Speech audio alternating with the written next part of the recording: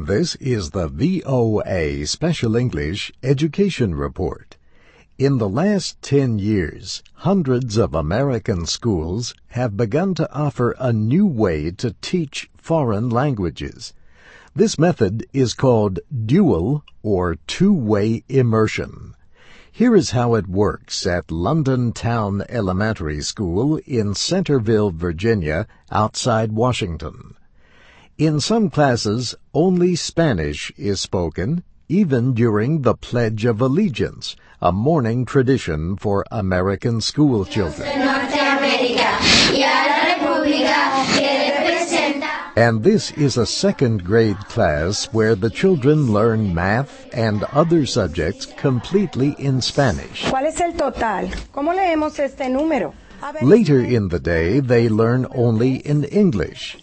Half of the children are from families that speak Spanish at home.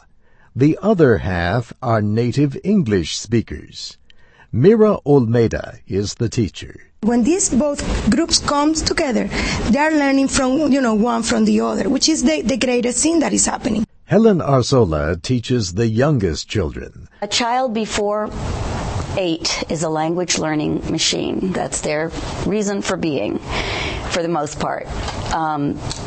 So this is the time to learn a language. She says her kindergarteners from English-speaking families may have never heard Spanish before.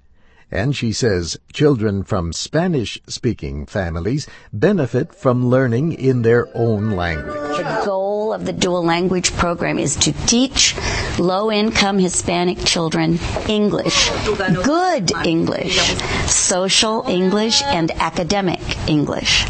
And that can only happen if they have a good, solid foundation in their first language. But some people are still not sure about these programs.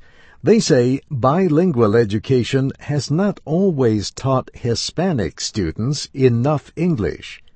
Casey McAlpin is executive director of a national non-profit group called Pro-English. The experience of history has made us a bit skeptical, okay?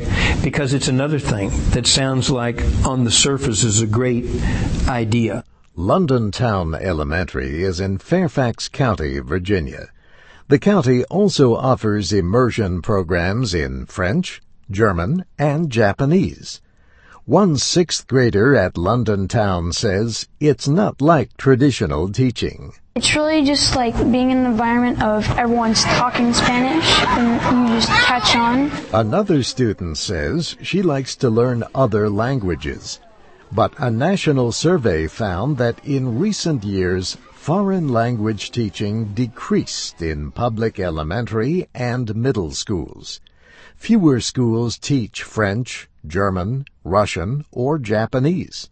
Some schools say a federal education law from the last administration has hurt language teaching. This law only requires testing of progress in math and reading.